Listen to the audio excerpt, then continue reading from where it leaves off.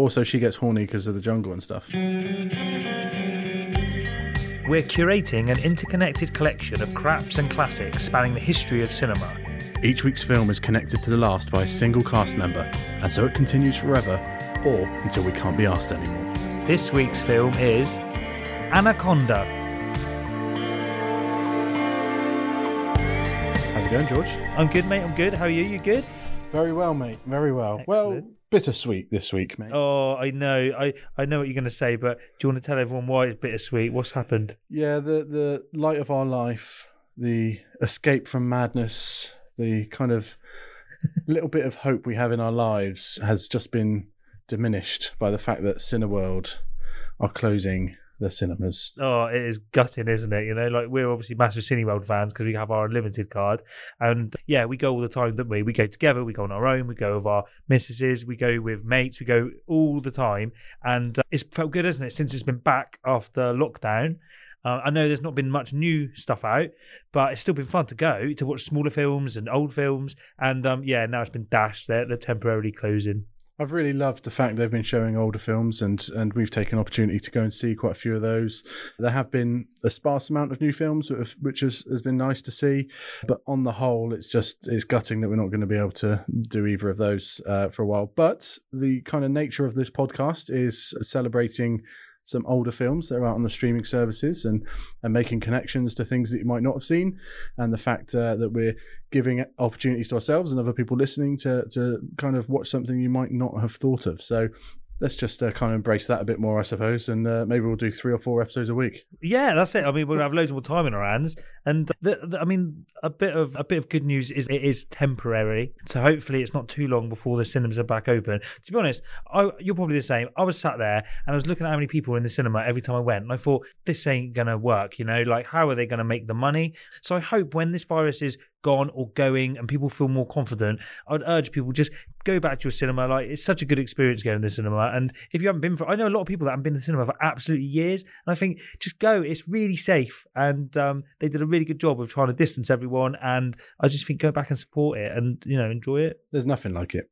No, it's so good. Your home experience can never be as good, you know. Telly's getting better, they're getting clearer, they're getting more pixels, all this stuff. You're getting better surround sound at home, you're getting all this stuff, but it still just isn't as good. There's nothing better than going to the cinema in the dark, watching it on a massive screen, really loud, and you can't, like, it's really difficult to, like, really look at your phone in the cinema, you know, like, you know, it's bright and there's people sort of staring at you and stuff, so you don't look at your phone, so you can just concentrate on the movie. Nothing better. It's a shared experience as well, although sometimes I really hate it that there's other people in the cinema, like eating noisily, rustling, chatting, looking at their phones and things like that. On the whole, it's a great experience where you're enjoying something. It's like a spectator sport type atmosphere, where especially the big blockbusters or comedies and things like that, when you're laughing together, you know, the awe that you have in some films. Like, one of my favorite moments of cinema in the last 10 years was Endgame, where just that I went on the opening night at midnight and there were people just like gasping, in awe and gasping at what was happening, and that kind of thing you don't get when you sit in front of a Netflix at home. And it's sad that we're not going to have it for a while. And how angry was I when I heard that Bond had been moved again? I know. The news came from you, I believe. Yeah, I know. James, like, what are you doing? Nah, I mean, that was a big decision that they made. I can understand why the big studios are thinking, let's not release our film yet. We want it to be back. But on the flip side, I wish they would, like, give the cinema some help. I wish they would all get together and just, you know, I wish they would release these big films to help the cinemas out. It's all well and good waiting, but who knows what's going to be like in April. Like, let's just get the cinema back now. Yeah. So for the last time in a while, this segment of the show might feature some cinema films, but George, you seen anything good recently? Yeah, I have. So I have been to the cinema a lot this week. So last week we mentioned that they were showing the Rocky films in order at our local Cineworld. So me and Dan thought, that'd be a good opportunity to watch a few of those, and soon we'll do a bonus podcast on, you know, the Rocky films, which will be cool. So I went to see some of the Rockies. We went to see Rocky 1 together, didn't we, on the Friday? So that was awesome. And then I went to see Rocky 2 on the Saturday, and then I went to see Rocky 4 on the Monday. And I won't talk about them now. now because we're going to do a special podcast on that. So that'll be good. Other than the cinema, though, this week I have watched a couple of interesting things. So one thing I watched at the weekend was a film called Everest with Jake Gyllenhaal. Have you seen it, heard of it? And you've seen it. I quite enjoyed it. I mean, the film, to be honest, was a bit of a mess. When I say mess, the reason I say that is it was a very difficult film to keep track of who was who and where people were on this mountain and basically what the hell was going on. But apart from that, I did quite enjoy it, it was very easy to sort of watch and just to sort of zone out to, and even though I wasn't sort of understanding it, I was enjoying the visuals, and yeah, I quite enjoyed it. And coming off the back of doing the Three Peaks recently, me and Shah are always talking about mountains. So we're really drawn to a film, called Everest. And yeah, it was quite a lot of fun, actually. I quite enjoyed it. So the other thing I watched this week, which is a small, low budget. When I say low budget, I mean this must be literally made on an absolute pittance. So it was a film in 2019. It was called Bait. Okay, so I mentioned this to you the other day, and the reason I mentioned it to you the other day is because I listened to a podcast, the Mark Commode one, and I listened to one where he went through his films of the decade, so the last 10 years, 2010 to 2020.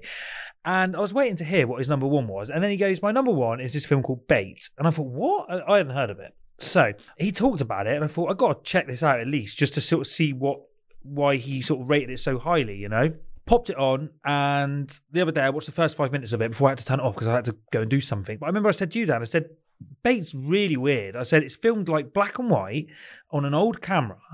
And I think the camera's so old that it doesn't pick up sound because they've put all the voices of the actors back onto the film, So it sounds like they're not actually talking. So it's very odd. Anyway, after watching that first 5 minutes the other day, this weekend, I thought I'd stick it back on, and I'll just polish it off. I will watch it. And I felt myself getting really sucked into it. And it only took a few minutes to get past the really janky visuals. And it only took a minute to get past the really odd speech that was coming out of these people's mouths. And after 5 minutes, I was really hooked into it. And I felt like I was there. I was in Cornwall. I was in this little fishing village, and basically the film is just a drama about basically local fishermen in Cornwall, and it's about what happens when rich sort of outsiders come to these little Cornish fishing village and sort of mess up the vibe of the village, and the local town for local people. Exactly, yeah, you've hit the nail on the head there. It's got that sort of vibe, They're very sort of skeptical of these people coming in, but basically, I wouldn't call it my favourite film of the decade, but it is well worth a watch. I really enjoyed it. And as I was watching it, because I recorded it off the telly, every sort of 20 minutes, there was an ad break. And the ad break was so jarring because I'm watching this film, which is black and white, and it's scratchy. And, I'm in this world and I can feel the textures of the rocks and the fish and the boats and the seagulls. And then, bang, ad break. And it's colourful. Go compare. Go compare. Go compare. Yeah, exactly that. Do you know what I mean? And I felt taken out of the world so much when the ad breaks come on. Usually it doesn't happen to me, but this, do you know what I mean? It really, really took me out. And so when the ad breaks were coming, I was like, oh, that was really annoying. But anyway, just to sum that up, it's well worth a watch to anyone who hasn't seen it. It's really interesting. And even if the first 5 minutes you go, what is this? Stick with it because it is a good experience. I've been meaning to watch that for a very long time, actually, mainly due to Commode mentioning it and how good it is. But haven't bothered to. It's one of those where it's I'm going to have to set aside some time to watch it, but you never ever get around to it because things like Anaconda come around. Good thing with Bait, it's only about an hour and 20, so pretty short and snappy. And yeah, I think you'd like it. It's simple but good. So that's me this week, mate. What about you? What have you been watching? What have you been? Well, it started off with a bang. Went to the cinema last week, as you said, to watch Rocky. Yeah, absolutely love seeing that on the big screen for the first time. It's again, I won't go into massive detail because we're going to discuss it in absolute anal detail when we do our top 6, I believe, top 6 Rocky films. Yep. So that'll be a bonus episode in the coming weeks. So if, as we might have mentioned last week, if you haven't seen all the Rocky films, go and watch them and see if you can rank them in order, and we'll compare. Go compare. Go compare. We're not doing the Creed films, but I believe at this stage, are we? No, we'll stick with just where Stallone's the main sort of guy. Yeah. Even though actually really liked those Creed films. Thought they were really good. Yeah, I think they would actually score highly for me. Yeah. In the pantheon of Rocky films, but we'll leave that for now. But I've got to say, how good did Rocky 1 look up on the screen? Oh, it was brilliant. It was nice. It could have been made, like 10 years ago. It didn't look as old as it is, which is what, nearly 40 years now. Yeah, a long time. So yeah, it was incredible to see. But other than that, it's quite similar to Bait that you watched. I watched which will be my last cinema visit for a very long time. It's quite similar to Bait in the fact that it's quite serious cinema, quite down and dirty. It's called Cats and Dogs 3: Paws Unite.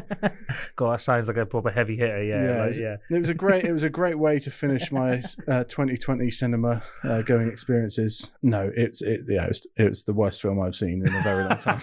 Could you imagine if hopefully it doesn't happen, but if for some reason cinemas are not financially viable and they're completely closed forever, and then forever, like your last film you ever saw there was Cats and Dogs 3. Yeah. Put it this way, it's the first film I've ever willingly walked out of. Oh, wow, it was really bad, yeah? So I wouldn't usually walk out of a movie, obviously, but one, it was bad, and two, my boy was just going, "Can we go home now?" It didn't hold his concentration the slightest, and he loves animals. He will watch any animals on TV, these stupid programs, Pets Worst Moments or whatever. He'll watch them all day, but this was just like boring. He was running up and down the aisles, like he wasn't a fan. So let's go home. Fair enough. Sure. Let's go home. Oh, he's got good taste. Like I say, I know recently you've gone to see some movies with him, and like you say, he usually sits through them and enjoys them and stuff. So if he's wanted to go, then that's all the invitation you need to get out of there. Yeah, it was, mate. There's some bad films out there, and I think the only reason this probably got cinema space was because there's nothing else out there. I'm sure this would have been direct to TV, or direct to streaming or whatever, because it's so bad. And I remember seeing the original Cats and Dogs movie, and it was fine. It was what you expect in a family film, but this is just so shite. It was like something you'd see on Channel 5 in the afternoon. Oh, wow! So no effort and just absolute trash. I'm sure some of the people involved might be talented, some of the animals maybe, but generally badly written, badly shot, badly lit, bad CGI on the mouths of the animals when they talk, badly scripted. Other than that, it was pretty shit. Oh dear. But that's all really. So that's in the doghouse. Yeah, exactly. Well, that's all really. I should have been prepping myself to go cinema more this week and getting ready for James Bond coming out this month, but no. Oh, I know, it's gutting, isn't it? But like we were saying earlier before we started recording, like let's put it to the back of our mind and let's concentrate maybe this winter on just watching like tons of old stuff that we'd never watched before, missed out and stuff. And then when the cinema does come back, our heads will be even more swelled with movie knowledge. Exactly right. And I think I'm going to work out when I can watch one James Bond film a week leading up to the new release date of No Time to Die. That would be cool, yeah. And kind of go through the whole catalogue. So I might work that out after this episode. I mean, it won't be long. What are we on, 24? Yeah. Just as a 25, number, 25? Yeah. So, 25 weeks. I reckon maybe we have to start soonish, Yeah. So, get on it. Dr. No, here you come. Yeah, maybe I'll make an announcement next week as to when it started. It probably had to start like 3 weeks ago, but I'll just do some catch up. Yeah, no, awesome. Yeah, that's it. You can watch a few in a week, which wouldn't be a problem because obviously I know you love your Bond. And yeah. Other than that, mate, the only other thing I've really watched worth noting is a documentary on Netflix. Oh, yeah? That you might have heard people talking about. Oh, is it about murder? It is indeed. Yeah, this flashed up as like number one on Netflix the other day, and I thought, that looks interesting. Yeah, so what did you think? Yeah, it's called American Murder, The Family Next Door, and I can't say I'd recommend you watch it because it's very dark and depressing. The story is just horrific. But if you like those type of murder documentaries on Netflix, you're making your murders and stuff like that, this is just one episode, but it's just a story that you will just not believe. Some of the revelations in it, you're just like, wow, how did that happen? To be honest, you're proper selling it to me because, the darker, the more crazy, you know, I'm quite drawn to that. So yeah, I bet I'll be interested. It's just a single crime. You see it from the very start of the investigation starting through the eyes of the police officers because they're all wearing body cams. Oh wow! So all the people, real footage. Yeah. So Oh, all God. the people involved, you get to see some of the conversations early doors when they first start the investigation, and you just start to see things unraveling and the story unfurling in front of you, and you start off thinking, okay, so this is a possibility, and then the possibility turns into a horrific crime that ended up happening. And yeah, it's really dark, and I've heard of people turning it off at a certain stage, and it doesn't surprise me in the slightest. But if you enjoy those things, and I do, It's weird to say, isn't it? But yeah, you know, we're sick. yeah, we're sick in the head, but really enjoyed a tough word to use in this case. No, but I get you. I hear you. I found it fascinating, put it that way. But if you're not into that type of thing, you think you're quite delicate in that manner, I would say avoid like the plague, because it's quite shocking. I'm not usually shocked by things, but it really is quite shocking. Wow, I'm very intrigued. Is it like a film length thing? It's like an hour and a half long, or is that? Yeah, it's a feature length documentary. But yeah, very well done. As Netflix have kind of got that kind of format nailed, haven't they? Oh yeah, they're the kings of doing that. They do some good true crime. Yeah, through interviews and you know, real footage and the police interview footage and stuff like that. And they know how to structure the story, because there's certain elements of the story that, if put anywhere else in the timeline, would have kind of ruined the outcome or ruined the kind of narrative. Yeah, I see. So the big like reveal and stuff, they managed to put things in the right place to keep you guessing and to send you this way and that way and stuff. Okay. Really well done. I've got to say, my phone's flashing in front of me. I try to ignore my phone when we're doing podcasts, but it's... Oh, I've mentioned before that I've been playing the Avengers game on the Xbox with my son, who's 3 years old. And all I get all week at the moment is notifications from my Xbox app telling me that new screen recordings have been made. Oh, right. So he's there recording his action. Yeah, that's amazing. So I don't know whether he knows he's doing it, but I'm constantly getting screenshots and screen recordings of his actions. And you can see through all these screen recordings his improvement over the last few weeks. Oh, that's nice to see. Yeah, it's awesome. Yeah, so I'll show you some of those later, but I just keep getting them through. I've just had 3. We know what he's up to. Yeah. Playing now. I know what you're doing. That's amazing. But that'd be quite funny to like surprise him when you get home. You can say, I know what you've been up to. You say, how do you know that? You know, probably think you're magic or something. So amazing. Love it. So unless you've got anything else to discuss, George. Nah, like I say, let's get into this, you know, snake-filled epic. Anaconda. They have come to the world's most isolated jungle to explore the unknown Amazon. Ready?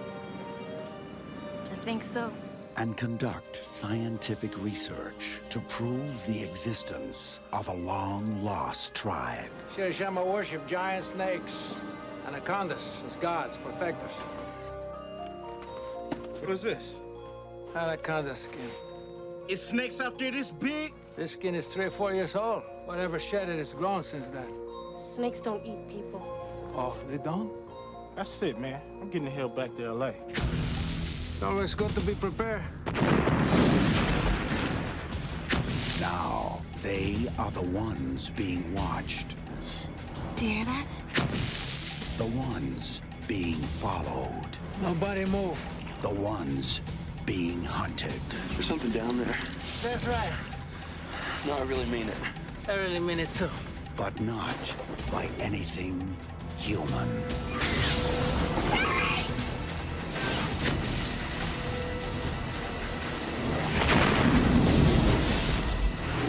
Anaconda. When you can't breathe, you can't scream.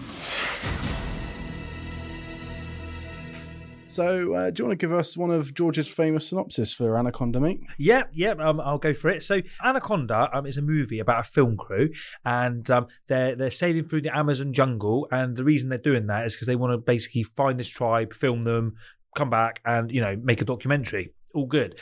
Anyway, as they're sort of going on this journey on a boat through the river, they come across a wrecked boat, and it turns out that there's a guy on this boat, and he basically needs a bit of help. He jumps on board. Something's a bit off with him because he's the most odd guy you could ever pick up. And basically, then, as this is all happening, there's a giant snake chasing them. as you might imagine from the title.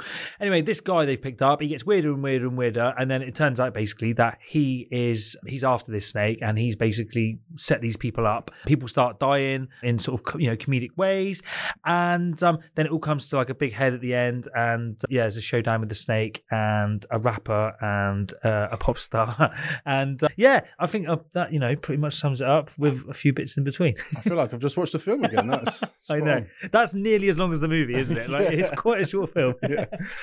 Right, I'll give you the official one. Go for it. What does it say? When a mysterious creature violently kills a man in a Maine lake. Oh, wait. No, sorry, that was Lake Placid. Love it. Love it. I was thinking, like, to be honest, you could have read that and I would have gone, yeah,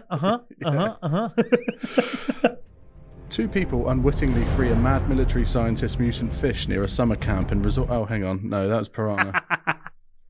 Which actually got I don't know if you noticed, look, it got a small shout out of this film. There was just a part where, I mean, I don't know if it's an accident, but J-Lo said to like the ginger guy, like, oh, you know, you're right, like a mess. And he said, didn't he, just a small piranha attack. So maybe that was a little shout out. Anyway, sorry, Dan. Yeah. Seriously now. No, this is the one. I could do a few more, but let's just stop there. Filmmaker Terry Flores, Jennifer Lopez, is traveling deep in the Amazon jungle looking for a forgotten tribe. Terry and her crew, which includes an anthropologist, Eric Stoltz, and a cameraman, Ice Cube, come across Paul, John Voight, who is stranded on the riverbank. He offers to help them find the tribe, but his secretive behaviour puts everyone on edge. They realise too late that he's using them to find a legendary anaconda that's worth a fortune, if they can catch it. There we go. Yeah, summed up nicely. Also, something I just noticed, it's so mental to call someone Ice Cube, isn't it? Do you know what I mean? Like, it's just, is his name like Mr. Cube? What is his real name? Cube? Mate, I've got no clue. It's a cool name, though, isn't it? It is. It's just funny. That wasn't a pun, by the way. I didn't mean that as a pun. That's an embarrassing pun. No, that is what I call a pun. But the funny thing is, like, it's just so normal just to call, oh, he's Ice Cube. He's Ice Cube. Do you know what I mean? Like, hello, that's like, I don't know. Mates call him Cube, don't they? They call him Cube. Oh, yeah. I can imagine they do. Yeah. But yeah, summed up really well, Dan. So I was going to ask you first then, like, you know, when have you seen this before? When was the last time you've seen it? Like, what's your sort of story with it? It's been a while since I've seen it, probably about 15 years or so. I remember watching it in sixth form. It's one of those that I can never say I love the film, but I've watched it quite a few times. It's always on TV, and it's in that kind of that section of the Blockbuster DVD collection that sometimes if you just needed a quick movie to hack on it would be on there. And I remember it always being for sale in the Blockbuster used DVDs bin that they used to have near the entrance, that you could pick it up for basically 99p or whatever it was back in the day. See. A bad sign. If it's in there, oh no. So I probably watched it first around 98, 99, something like that. And it's the first time I'd come across J-Lo and also a lot of the cast in this, in fact. Yeah, absolutely. I think that a lot of these actors, when I watched it first when I was younger, it didn't register who they were, you know. It's only sort of like, you know, since I've looked at all their careers and that, you know, as I've got into movies and things, I'm like, oh my God, they're an anaconda, you know. I first watched this like at a sleepover. This is like a classic, like late 90s, early 2000s, like sleepover movie. Do you know what I mean? That sounds like really girly, doesn't it? But like blokes did have sleepovers. Like, you know, your mate would be like, do you want to come around tonight? And then you'd say to their parents like, oh, you know, can we watch this movie? And they'd look at it and think, it's a 15, like, oh, go on then, do you know? Yeah. So this just really reminds me of not just because of the subject matter, but like Lake Placid, The Faculty, Scream, you know, all those films, you know, that were all going, please, can we watch this when we're kids? And so I'd only actually watched this movie once. I'm at sleepover when I was probably about 11 or 12. So I sort of came to it a bit fresh, you know. I didn't remember loads about it. It's one of those, like you said, that was talked about because of sleepovers and things. But there's also a couple of moments in this that I remember being talked about in the playgrounds and things. Have you seen that bit in Anaconda when such and such happens, which we'll get into later? Also, I remember the VHS cover being quite memorable. Those eyes. Yeah. I don't know about you, but when I was a kid, I could really remember video covers because I wasn't allowed to watch all of these films, so I used to sort of like proper read the back of them and that. And so if my parents went shopping or whatever, I'd go to the video section in Asda and have and just look at the back and stuff and think, oh, I wonder how like bad this is, and I wonder how like scary that is, you know. And like it's funny to think what, like, you know, what when you're a kid, what you think might be scary and stuff. When you look back, you think it's not that bad. There was a local video shop near my house where I grew up, and it was a tiny, tiny little shop. And there was a corner of it where if you were under 18, you weren't allowed in there. Where it wasn't porn, it was shout out to porn For the 10th episode in a row. It wasn't porn. It was all the horror films. Now kids weren't even allowed in that corner of this tiny little shop. But that is making kids want to go in there. That is making kids. Exactly. And so what I do, go in there, choose a video of my mum or my dad and my brother and my sister. We'd usually take about an hour. Sometimes we'd take longer to choose a film than to watch it. But once we'd all agreed on something, my mum or dad would go up and pay. And this is when I would sneak off into the horror aisle. And mainly because I couldn't wait till I was old enough to watch these films, but their videos were more attractive to a young kid. Mm-hmm. And I don't think that's an accident. I think they know full well that, you want to get these kids wanting to watch these in sleepovers and stuff. They would have 3D cases like popping out, like little plastic faces coming out of the, I remember the video from case. Jack Frost. It was just a horror like snowman that had like you say a 3D case and things. You're right. They were really enticing us to go and try and beg our parents to watch them. Exactly. So I would sneak there while their backs were turned, and the staff member that was working that day probably didn't care anyway, but just look around. And I remember when I came of age that I was able to kind of rent them out myself, going through these films that ended up being ultimately disappointed. I remember one of them was specifically the Leprechaun movies. Okay. With Warwick Davies. Right. I've actually never seen the Leprechaun movies. Yeah, well, I've only seen them once because they ended up being absolutely terrible. But they attract like, wow, that's crazy, like a slasher film with a little leprechaun. That's got fucking terrible.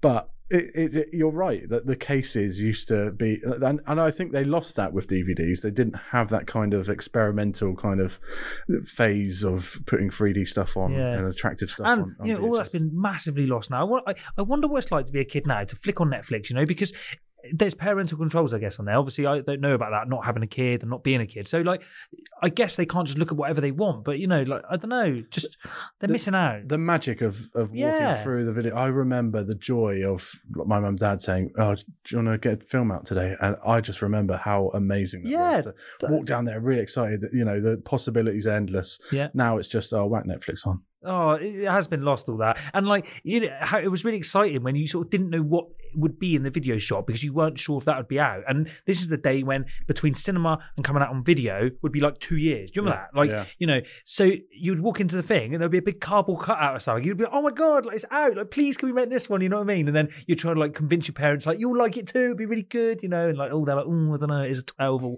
whatever. Mate, it's such a shame that all that's gone. And I don't know, I reckon there's people listening going, yes, that is my childhood too. Yes, the older ones. Yeah, that's it, the older ones. And the young ones, I'm sure there's things that we don't get being a little bit older that you're like, oh no, it's just as good now. But I don't know. I loved when I grew up.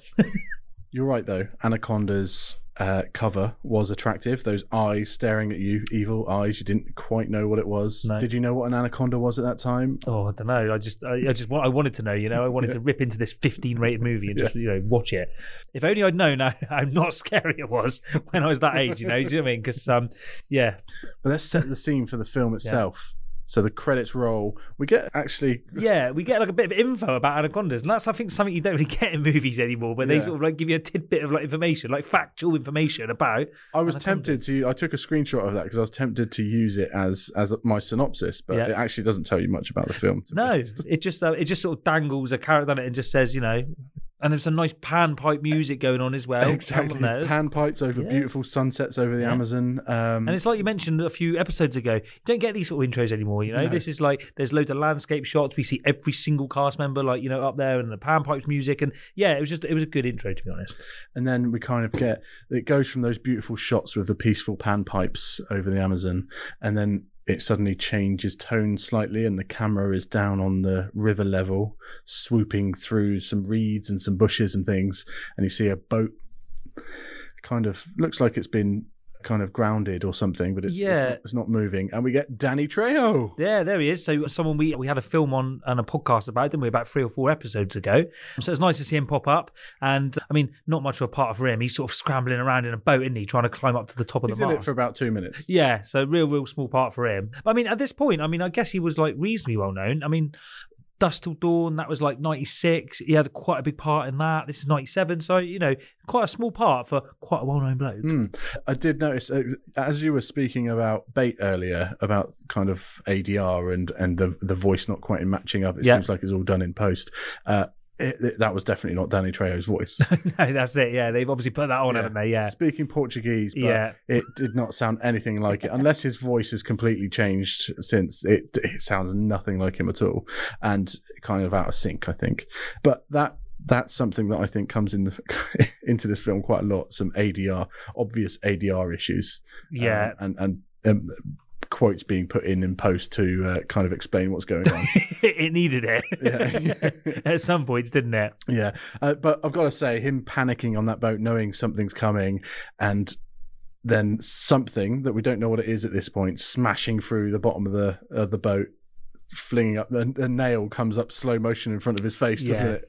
That's very, very good. That could have come straight out of Machete. Yeah, absolutely. You mentioned the way the camera acts almost like a snake, and that was actually one of my favourite things about the film. I did really like when they were doing that with the camera, when it was like rushing through the reeds or the bushes or sort of in the water and stuff, and I thought that was cool, It gave you we know the title, Anaconda. At this point, we ain't seen the snake, but it just gives you the hint that it's a snake type thing without seeing it, and I quite liked that. I thought that was good. It's very Evil Dead. So if you watch Sam Raimi's Evil Dead films, that kind of innovative way he moved the camera. Rushing towards that cabin, wasn't exactly, it? Yeah. Really low profile shots. But you're right. It kind of gave you that impression without seeing it early doors, because you don't want to see it that soon.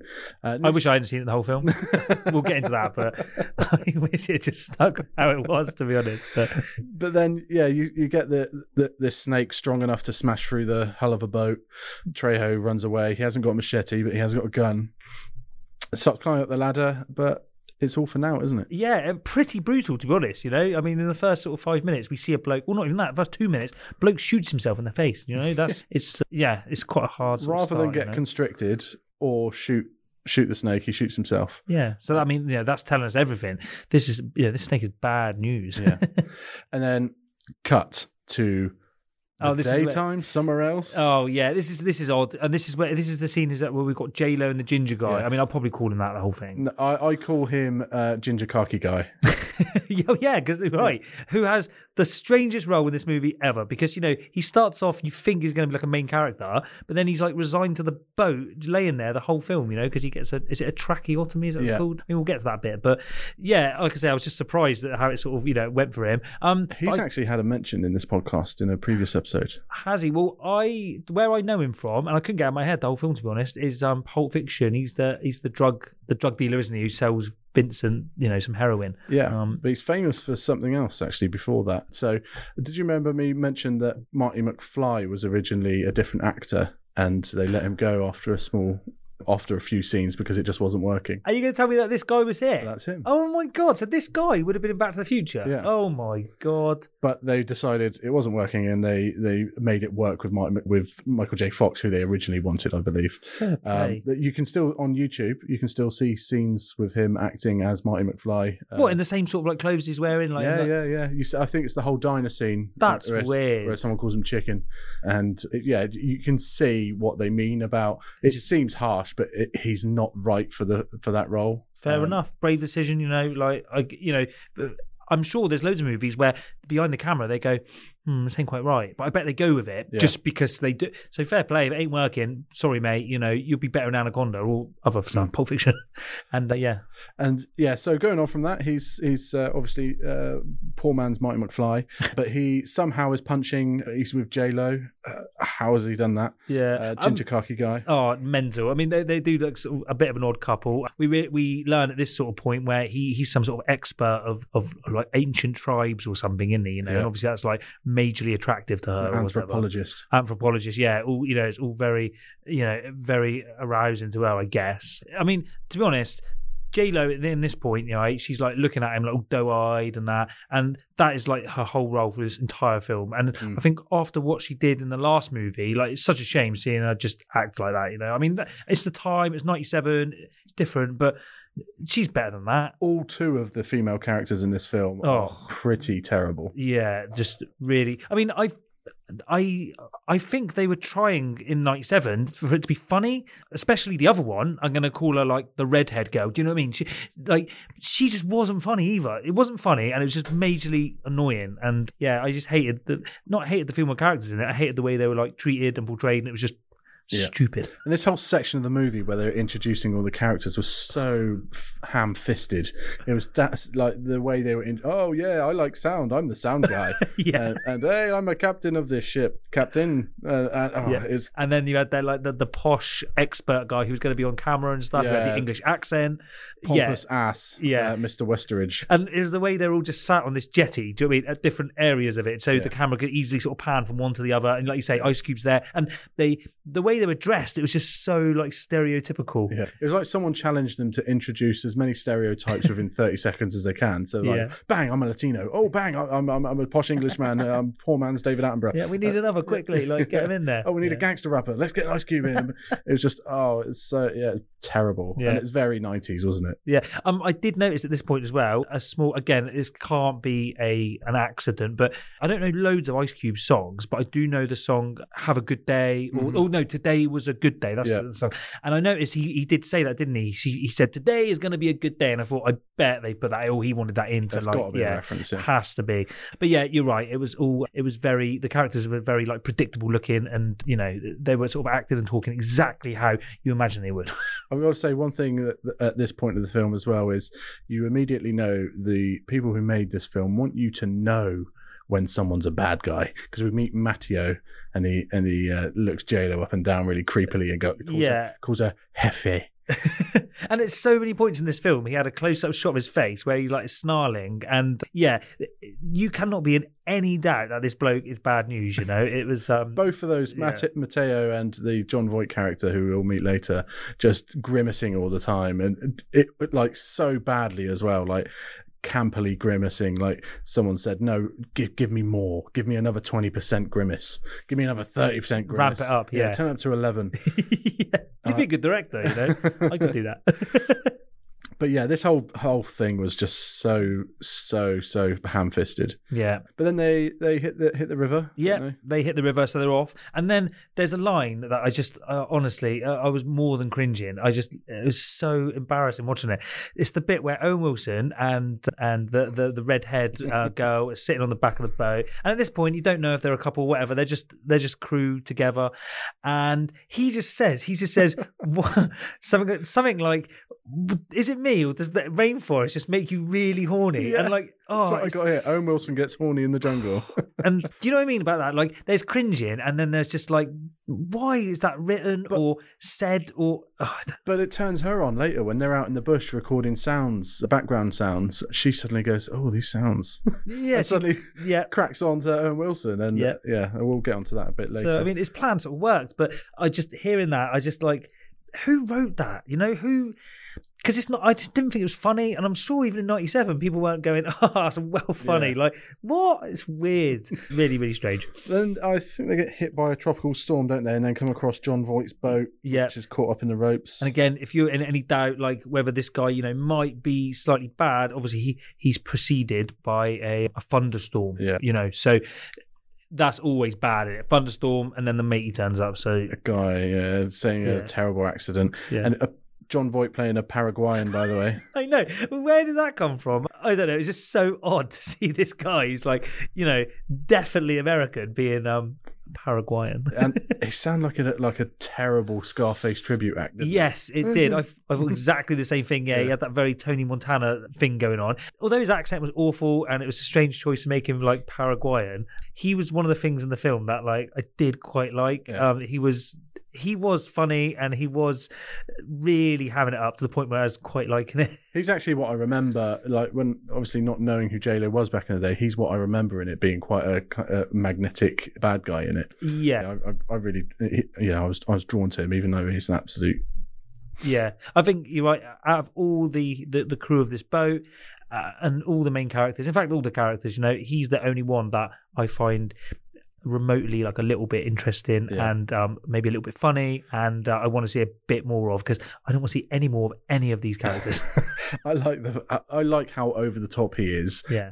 I think he's the only one who realizes what film he's in. This is a, like 70s style piranha film. Yeah. And to be honest, I don't think the director knows what film they're making, but John Voight, I think, realizes that he's in one of these, river/sea monster flicks. Yeah, I think you're absolutely right. I got the impression J-Lo thought this was a serious movie. Do you know what I mean? Like, she was playing it quite straight. This was her Hustlers. Yeah, that's it. So Oscar opportunity. I know.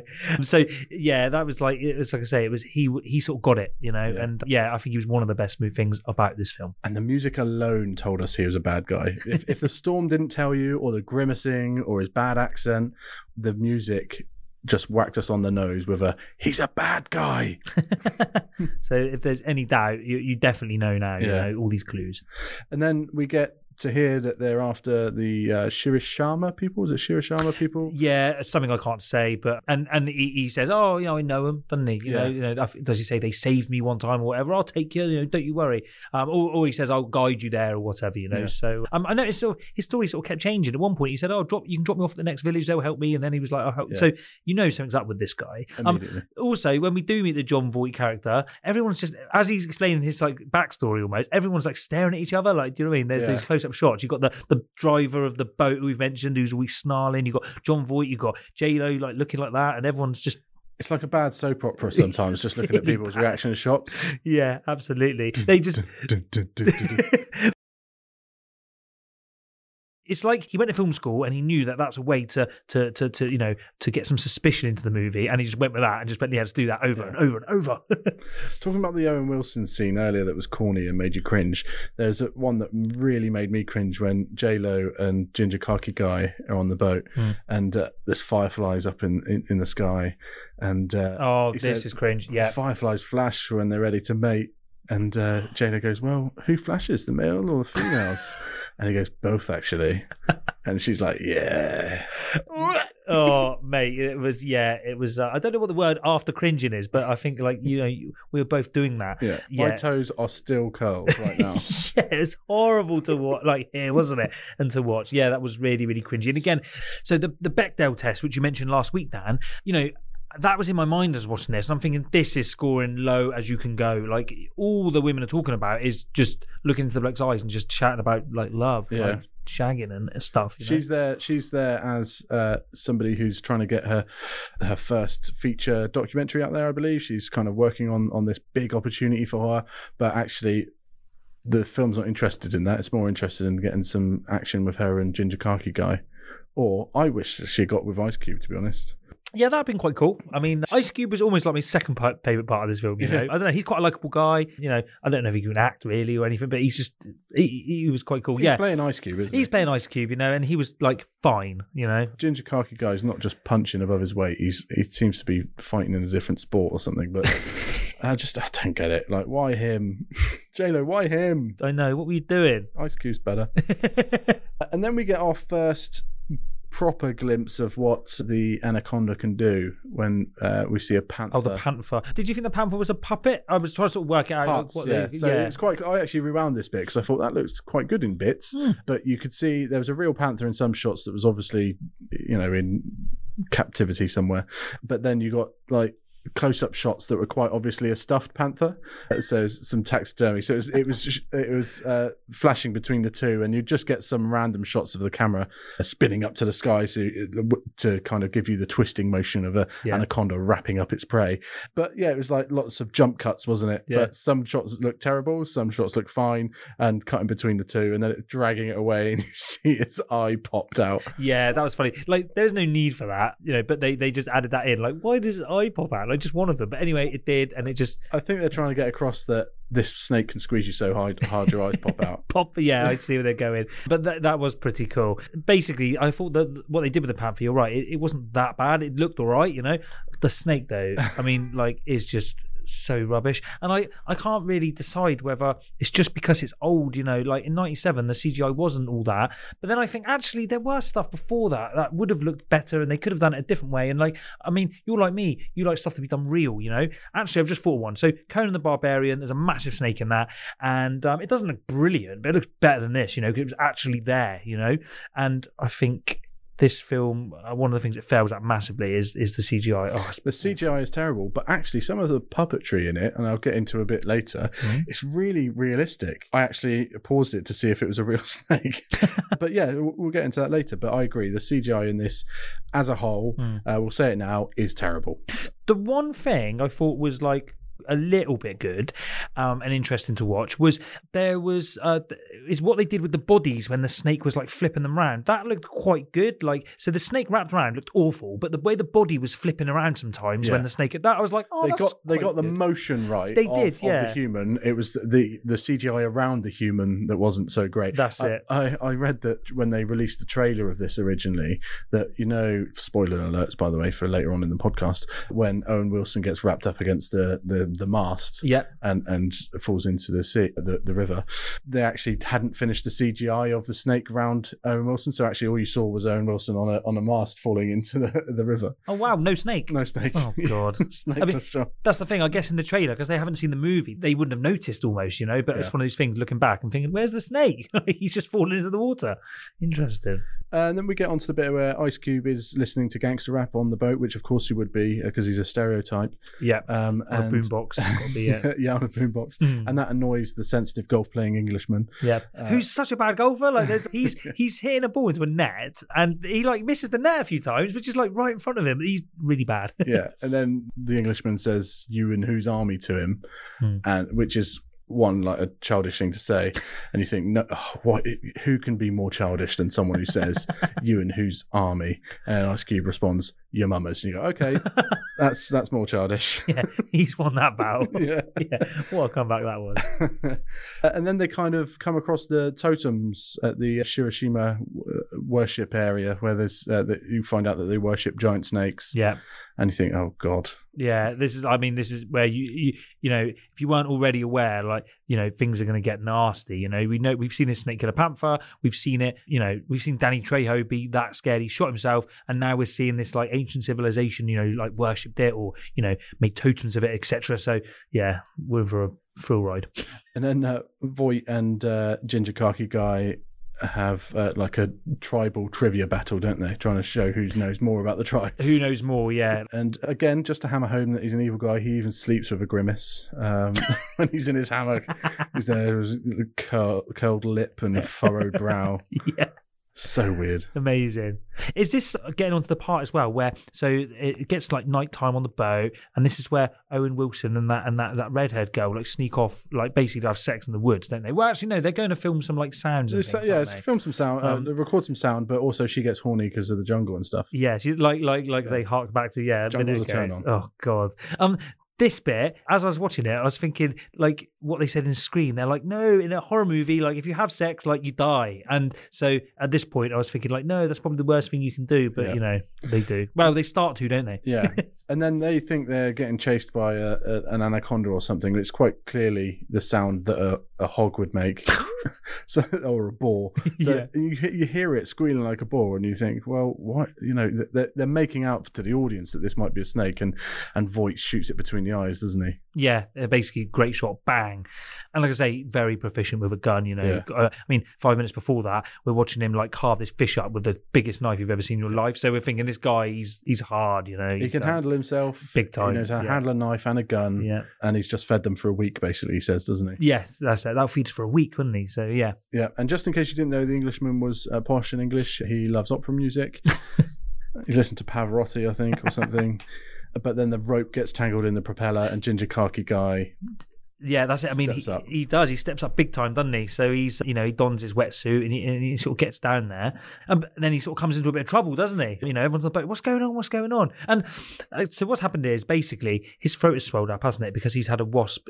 He's got a wasp in his throat, and it's sort of alluded to later that was actually planted there, wasn't it, by the John Voight character. But to be honest, I wouldn't mind watching it again because I don't remember him being sort of like near. I don't know, maybe I missed it, him putting the wasp in there, you know. But yeah, so I don't think it didn't show it. No, it didn't sort of show it. It was only revealed later because he reveals it in front of J-Lo and she gets pissed off and like starts attacking him. So yeah, you don't actually see that, but you suspect throughout it that he had something to do it because every time they try to go a certain route, there's always a reason they can't go that route because he's manipulating them to go that way. So he thought, I got an idea. I'm going to put a wasp in this guy's breathing apparatus. That's how we got it.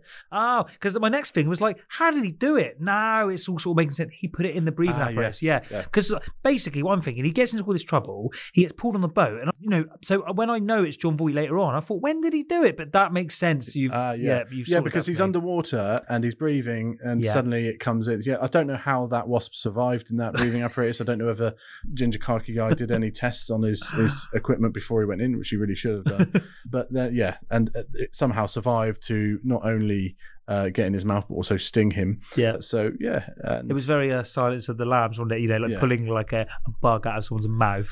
But this bit's like quite brutal. Like everyone's like panicking, as you would. You know, it's obviously like really hammed up because it's this sort of film. Whereas the John Voight character is just like casually like, just pass me that knife. I know what to do. It just literally slits his neck, doesn't it? And it jams a pen in there. Knife, pen, tracheostomy, done. Yeah. And then he actually says the line. He says he'll be all right. And just walks off. I'm thinking, what? Like the guy's got a pen in his neck, you know. But, but that helps because obviously he wanted to go a different route earlier, and like I said, he's manipulated the situation where he's saying, well, if you want to get to the hospital, you want to go this way now. And coincidentally it's the route he wanted to go in the first place. It will shave 50 miles off, bloody blah. So so even though they're all gurning at each other, they're like, okay, let's do it, you know, we've got to.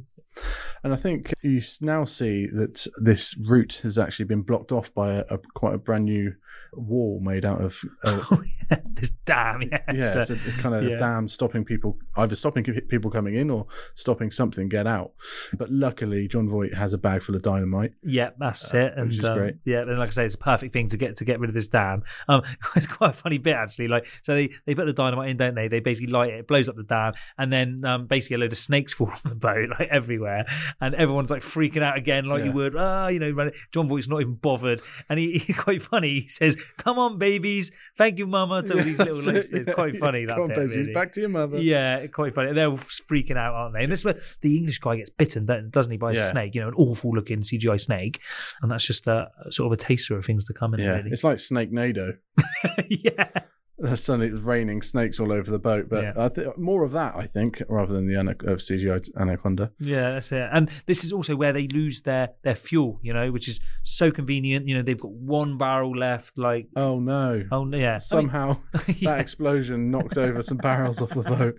And they found Danny Trejo's boat, don't they? And think, oh, should we wonder if there's any fuel on that boat? Let's go for a little swim. Yeah. So they go out there, and this is the part where, you know, it almost could have been revealed that, you know, what John Voight was doing. But luckily, well, I say lucky for him, he finds the newspaper cutting of himself, doesn't he? And you see that all three of them, you've got the snarling boat driver, Mateo, John Voight, and the Danny Trejo character. They were all basically a bunch of anaconda hunters. Very convenient that they had that picture, so us as the audience know that they were in cahoots. Yes, that was good. You know, like I say, thanks for letting us know. Yeah, excellent. You know, so that really helped us, and you know, very lucky that it fell into his hands, and then he put it nicely in his pocket, so no one had any idea. And then he finds a chest of treasures. Yeah. That he's like keen for Ice Cube to help him out with. And that's when basically they go back to the boat and they're saying, oh, come on, Mateo, let's go. And he's worst fall. He's basically, yes. And also he's way too far behind to ever live. Do you know what I mean? Yeah. Like in a film like this, if you're that far behind someone, you're dead. You know, you're never going to survive, you know. And Ice Cube's just going out of shot, like behind a bush, getting onto the boat, and you know this Mateo guy is screwed. Yeah, and the CGI at this point is terrible. But the puppet snake bit I thought was quite good. Like, you see the inside of the snake's mouth. Oh, that pink. Yeah, it was quite detailed. Yeah. That was good, I've got to be honest. That's the bits that I like, where you see the close-up of the inside of the snake's mouth.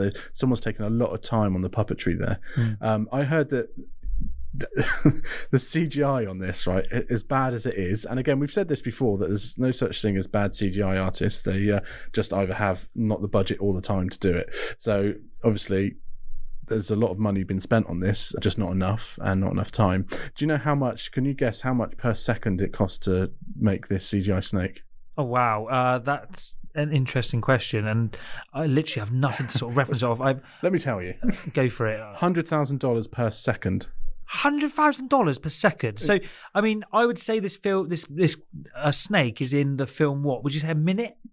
60 seconds worth, Yeah, do you reckon? maybe a little bit, because there's a bit of action at the end. Yeah, the where- other black snake with the red detail. I mean, I'm no mathematician, but that sounds like a lot of money. Yeah. Wow. That's how these movies end up costing so much. Yeah, and this is back in 97. So, you know, even though it will sound like a lot of money now, back then it would have been huge money. So, Yeah. mental. Money not well spent, but anyway. So he's basically missing now, this Mateo guy, who was quite obviously a bad guy, because he was also snarling all the time. Yeah. And Ice Cube decides to go and find him, doesn't he? And with Voight. Yeah. And they go back to try and find out where he's gone. They're calling his name. He doesn't answer. J-Lo says to Voight, go with him. And he brilliantly says, no, sorry, let me do this bit again. So Ice Cube decides to go and find this guy. And J-Lo says to John Voight's character, go with him. And he turns around and says, maybe some other time. Yeah, I know. And she's like, you're such a bastard or something. Yeah, But she calls him an arsehole. Arsehole, that's But it. then I'm thinking, why don't you go? Yeah, absolutely. Like, she doesn't bother going with him. Yeah, that's it. But again, 97, you know, it was everywhere, not just, you know, in portraying women in this way. The other way around, she wouldn't want to get off the boat and get her shorts wet. So if they want to portray her as the hero of this movie, or a hero of this movie, and she's the banner, if that was a male character, they would have jumped straight in there and been seen as the brave person. They should have allowed her that moment to say, well, if you're not going to go in, I'm going to go in. And then you think, oh, there's something about this character. But that just made me think, oh, she's feeble. She's relying on this male character to go and save the day. Get in there, go and save somebody, and then we'll have a bit of respect for you in this film. Well, the J-Lo from Hustlers, she would have already strangled that snake with her legs in the first 5 minutes. Do you know what I mean? And then she would have made that snake into a handbag, and then, you know, She would have killed John Voight. Oh, easy. Do you know what I mean? Just Or by nicked all staring his at him. money. Yeah. Well, she would, at least drugged him and nicked all his cash. So, Yeah. I mean, J-Lo's come a long way from this movie, definitely. And then they find some anaconda skin and bring it back. Yeah. And this is where, like, John Voight sort of plants the seed of the idea that he wants to start, like, fishing for this snake, doesn't he? Yeah. And, like, he turns Owen Wilson, like, so easily. Do you know what I mean? He just, mate, I've got a note about this. Yeah, it's just so, like, with these characters, they've got, like, their motivation is just, it's just on, like, on a knife edge. Like, anything that someone says, they're like, oh, okay, we'll do that, you know? Like, he goes, oh, you know, a snake this big could be worth, like, $1 million. And then Owen Wilson's completely in his pocket. He turns heel so quickly, and he's not put off by the fact that John Voight suddenly starts shooting guns at people either. Oh, no. He's like instantly, all right, oh, yeah, money. Yeah, I'm up for a bit of money. And even his missus... I'm suddenly a bad guy. Yeah, even his missus at one point is looking at him going like... her eyes are almost going like, how can you do this? And like, whereas 10 minutes ago, his missus was like, or his girlfriend or whatever she is, that's all he could ever think about. You know, he's just horny as hell, and that's all he could think about. 10 minutes later, he's like almost going, yeah, don't care about you really. I'll just stick with John. I'm not horny anymore because I've got some money. I'm horny for cash. Yeah, me and John, we're going to... He's the kind of guy that would have been an absolute target in Hustlers film. But the anaconda skin is rolled out like a red carpet, isn't it? It's like rolled out. I wonder if I've seen like big skins like that in zoos before. They're incredible. And then somebody says snakes don't eat people, and John Voight's character goes, oh, they don't, and then runs his middle finger down the side of his face, and there's another like childish little. he could have used any finger to show him the scar on his face, but he runs his middle finger down the side of his face. I'm like, so childish. Grow up. What an arsehole. Yeah. and this is the bit where I think I hate the J-Lo character even more. Is she wants to stay and wait to see where this Mateo guy is. Why? She's an idiot. Like, she knows something's going on. They think he's been swallowed up by an anaconda. If he's not answering now, he's obviously dead. So she's responsible for a lot of deaths in this film. Yeah. Everybody that dies past this point is because of J-Lo. And this is a big flaw in this film that I keep coming back to throughout it is everyone's, you know, a few people saying it like, oh, we can't survive without him. We need him, this John Voight character. No, you don't. Just keep the boat moving. That's it. Just keep moving, get home, get the doctor, whatever. That anaconda is in a specific area. Just keep moving. Get out of there. Like, that guy's in trouble. You need to keep moving anyway. Yeah. Just keep going. Everything that bad happens is when they stop. Exactly. So stop stopping. And J-Lo wants to stop at this point so they can get eaten up. everyone that dies after this, it's J-Lo's fault. Yeah. So she's not the hero. She's actually the villain in this. Yeah, and the poor snake was, he was doing what he thought he had to. If there's a dinner waiting for him, sat there, he's going to eat it. If you're moving, he probably think, oh, okay, I can't bother catch that. Well, actually, and John Voight, he's trying to kind of capture this thing. He doesn't want it dead. They're trying to kill this snake. Yeah. He's a conservationist, if anything. Yeah, he's making a bit of money. He's poaching, but he doesn't want to kill it. And they're trying to kill this animal. That animal's just doing what it was born to do. So actually, J-Lo is the villain in this film. Yeah, so you've completely spun it on his head. Yeah. And yeah, like I say, next time I watch this, if I ever do, I'll be looking at it in a very different way. And while we're talking about how quickly Owen Wilson turned heel in this, how wooden is he in it? Oh, yeah. Have you ever seen his WoW compilation? Oh, yeah. Like, wow. His WoW wow. The WoW compilation on YouTube is incredible. Wow. Yeah. Wow. Wow. Wow. Wow. He does do that well, doesn't he? Yeah. Does he do one in this film, just out of interest? I didn't notice. I don't think he's famous enough to have a catchphrase at this point, but every film from this, he manages to get wow in. But one thing that made me laugh in this as well is how the tranquilizer was labelled reptile tranquilizer.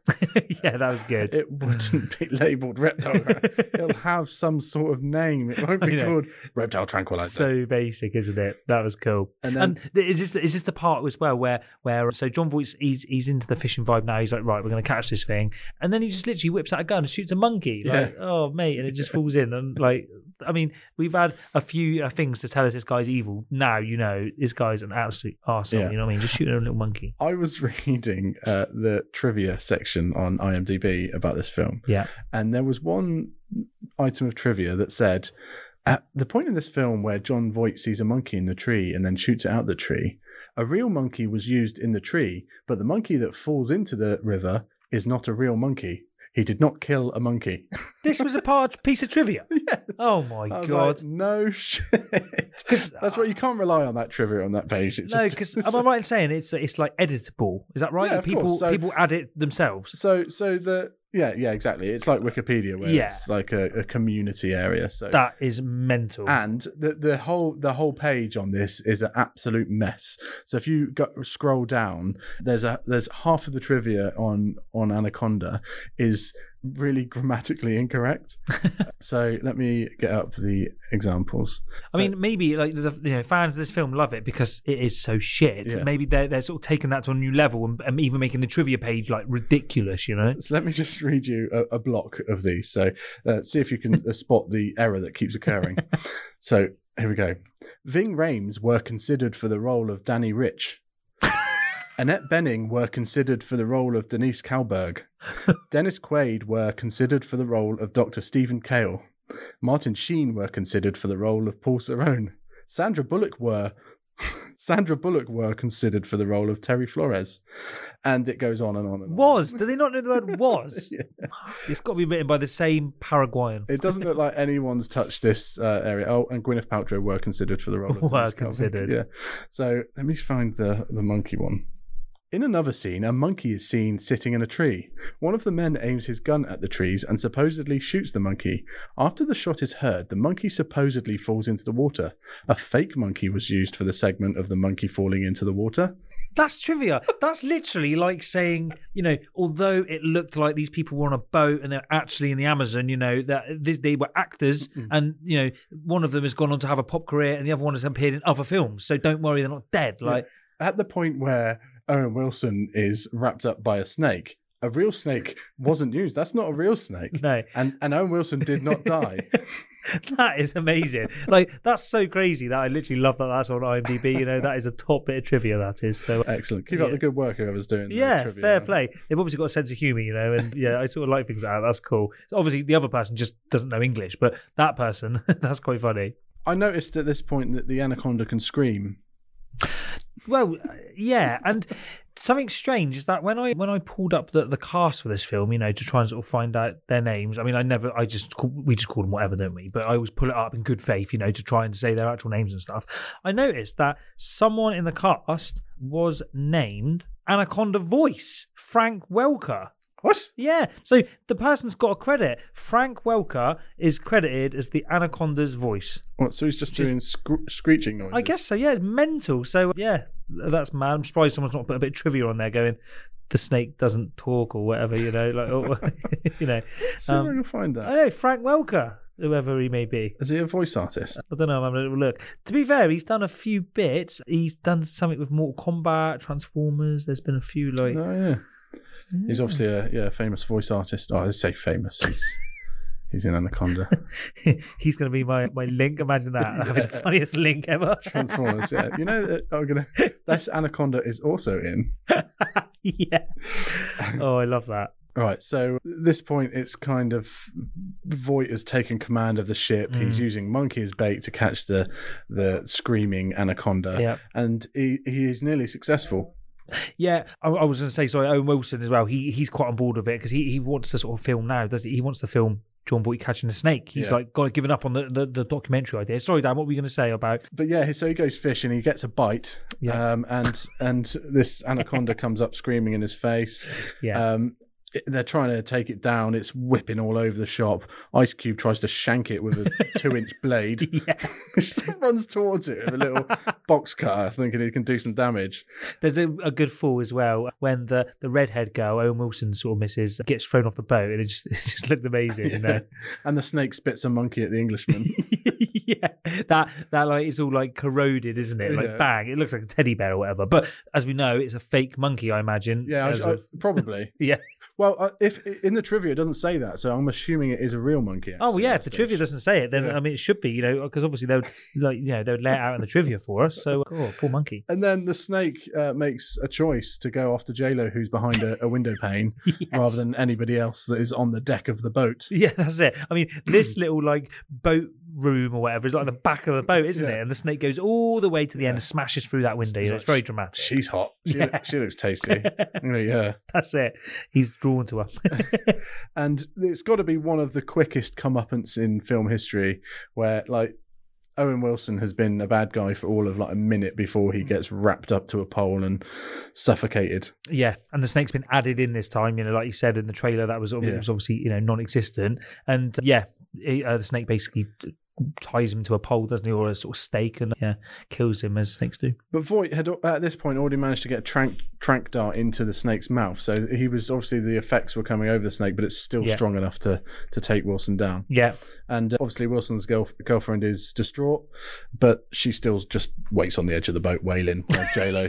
Just there tapping her on the shoulder. Yeah, that's it. That's what they're there to do. Giant killer snakes in here, but let's just chill out on the side of the boat and wait for it to eat me as well. Yeah, there's actually quite a funny bit I liked when when the he's got the bite of the snake, and John Voight's idea is he's like blind the snake, and I just love it. Like point it in its eyes. Like, I mean, just a really funny way to like distract the snake. Get it with light. Yeah, I like that. That was funny. And yeah, like I say, so that was the end of Owen Wilson. He was a baddie, like you said, for all of a minute. And something I quite like this was after this we get a shot of the snake like underwater, and like the snake was actually a bit fuller. Do you know, it was like fatter, wasn't it? I quite like that. Like it was like the continuity was there. Not only was he a bit fuller, you could see the outline of his face, Owen Wilson's face in the snake. So good. Like, do you know what I mean? Like little things like that I quite like. They've thought about that, and they could have just put the snake normally swimming through, but they've actually gone that extra mile. I wonder if that was a fake Owen Wilson in that vacuum pack snake. Or do you think it was a real one? I don't know. Didn't say anything on the trivia. Did it say wow? No. That would have been good if it had swum past and gone wow. That would have been awesome. And now we get Voight making the Englishman his bitch. So he's basically said, take my stuff upstairs or whatever. Yeah. And he's saying no. And he says, well, yes. And kind of makes him. Yeah. They have a bit of a fisticuffs, don't they? Exactly. Yeah. And then, J-Lo puts some lippy on to seduce old man Scarface. Yeah. There was a really good bit, actually. I liked on this bit. So, the way this is shot, it's like the most basic thing ever, isn't it? The way J-Lo's, going up to him all sort of sultry or whatever. And then, bit of contact, bit of physical contact. Touches his hand and stuff. Yeah. And then basically John Voight sort of spies Ice Cube, doesn't he, coming from behind. In a mirror. Yeah. And so what he does, he kisses catches J-Lo, he looks at Ice Cube, so he knows it's a fake, and then he basically throws J-Lo off himself for a second, but then he goes back to kiss her again. I just noticed that it's quite funny. Like he just wanted another kiss. This is another moment where there's obviously some audio added in post, right? So the plan goes exactly how you say. So he's kissing J-Lo. He sees Ice Cube in the mirror, turns around, points the gun at Ice Cube, and then suddenly the Englishman comes up behind as a double fake and smashes a golf club around his head. Yeah. How did they know that guy just wouldn't shoot Ice Cube straight in the face? Like, Ice Cube came up there running, knowing he was the bait. Yeah. Basically, he was the fake out, and the Englishman would come through the window with a golf club. But then you hear a bit of ADR coming in saying, "The plan worked." We know it was a plan. It's quite obvious that it's a plan, but you had to tell us that it was a plan. Yeah. Thank you. They had to put it on a plate for you. Yeah, and there's the best line in the movie at this point where the Englishman has just hit him with a golf club and then says, "Asshole in one." Yeah, that is quality, isn't it? That is a good play on words. Love it. And this is a point where the sort of crew like take the boat back now, isn't it? So they've got the John Voight character, sort of tied up or whatever, and he's J-Lo says, "I can trap a snake too." I like that. And like I say, I mean, he's tied up in a way that he'll never be able to get out. So he'll sit there definitely for the rest of the film and not peep. This is where the Englishman signs his own death warrant by teaching Ice Cube how to drive the boat. Oh yeah, So as soon as he's done that, he is now disposable. You've just signed your own death warrant. You've mate. done what you needed to do. Yeah. You're gone, mate. You know what I mean? Give it 10, and you'll be out of this movie. There's a very convenient driving lesson for Ice Cube because then they're not stranded. But for you, mate, that's the end of your life. Yeah, you're no longer needed. And soon enough, the boat does get stuck, doesn't it? Sort of by a waterfall. More totems. Yeah, more totems. And I thought this point, it started looking quite like studio-like, a lot of it did actually look like it was on location. Yeah. I did look up where this was filmed because I thought in my head, not knowing these landscapes that well, I reckon this is filmed in America and they just said it's the Amazon and it's probably, some nice river in Washington or whatever. I looked it up. They did actually film it in the jungle. I was some of it, yeah. Cool. And some in LA, yeah. Yeah. And like I say, this part, it did look very studio-like, Quite, It looks like Disney World. Yes, it looked very Universal Studios. Yeah. It looked very much like that, 100%. So they're grounded and Ice Cube, suddenly an expert in engineering or something, decides to need to tie a couple of ropes to some trees either side. For some reason, he and J-Lo need to go together, but they send the Englishman on his own to tie. Why does it need two of them to tie it to a tree? Oh, that just so everybody's out in the water and the snake has someone to go after. That's it. And then we're left on the boat with the John Voight character and the red-haired woman, aren't we? Conveniently, And like I say, I was watching this thinking, she's in no danger. He's tied up. There's no way he can just get up and strangle her. His arms are tied up, but he does. He literally flips off out of his seat or out of the floor, doesn't he? Puts his legs around her head and proceeds to strangle her. He disarms her and strangles her without letting her get a single stab in. She had a knife clutched in her hand, and he disarms her, being tied up with his hands tied behind his back. Either he's really impressive or she's ridiculous. She could have just got one stab in his thigh and let him bleed out. I'm sorry to be graphic, but come on. Yeah, absolutely, mate. But no, to be honest, that was probably one of my favourite bits of the whole movie. Just seeing him straddled around her face. That was really funny and cool. It was just a great death, really. It was like Xena on a top from GoldenEye. Yes, it was absolutely very Xena on the top. Yeah, on Pierce Brosnan. Yeah, that was good. Except Pierce Brosnan does better hurt noises. That's my Pierce Brosnan impression. I always remember that bit where she bites his lip and it looks like it really hurts. You know what I mean? That's good. And then the Englishman kind of is trying to outrun the snake. Yeah, up a waterfall. Yeah, while Voight is fighting both J-Lo and Cube. Yeah. And he's beating the shit out of them. Yeah, and like I say, like you said, the Englishman, he goes up the waterfall, and I don't know why he hid there, because the snake's already gone over the boat, smashed through a window and stuff. He's definitely going to get you behind a waterfall, mate, and off he does, doesn't he? It's he jumps out from this. He tries to escape it by jumping down the waterfall, and the anaconda comes after him down, and then catches him, and then falls back up like a yo-yo, doesn't he? Yeah. So he's running back up, and I thought that was really cool. It wrapped him back up. That was a nice. Obviously, the CGI was terrible, but it was a well set out set piece when it comes to a kill. Yeah, cool kill. Like, you know, there's only sort of so many ways you can get a snake to sort of kill or throw a human around, and that was interesting. Yeah. So, yeah, fair play for him for that. And then a tree conveniently falls on the boat and breaks up the fight. Yeah, and this is where J-Lo gets some good shots on the snake, doesn't she? You know, she's really taking chunks out of his head and stuff. You know? Also, the snake doesn't even bother eating the Englishman or baby birds. Ginger khaki guy wakes up at this point. Yeah, and he's very much like, oh, you know, almost the way he's sort of looking. What's been going on? You know, wow. And it must, and this is wow, and this must be the end of the film because J-Lo shoots the brains out of the anaconda, and it doesn't instantly die, even though its brains are blown out. It screams a bit and then slowly goes under, and then Ginger khaki guy comes out and tranks Voight. Yep, and then he sort of slips off, doesn't he? Sort of off the boat and things. And I mean, you know, this could be the end of the film. I mean, you know, all they've got left to do is to stop at an abandoned like shack and look for a bit of fuel and pick up some guns. We just when he shot John Voight with the trank, by the way, there's some more of this dialogue in ADR where they obviously want to get across the fact that John Voight hasn't died, because you hear in the background, you don't see anyone's face say it, just say, the tranquilizer isn't working. Yeah, we can see it. Okay. And then he falls in the water and someone goes, damn, the dot come out of his back. Yeah, we saw. Okay, we understand that he's obviously not fully tranked and he survived. Yeah. Don't tell us that. Just let him pop up later. Yeah. But obviously it's because they thought, oh, later on when he pops up, people can say, hang on, he was dead earlier.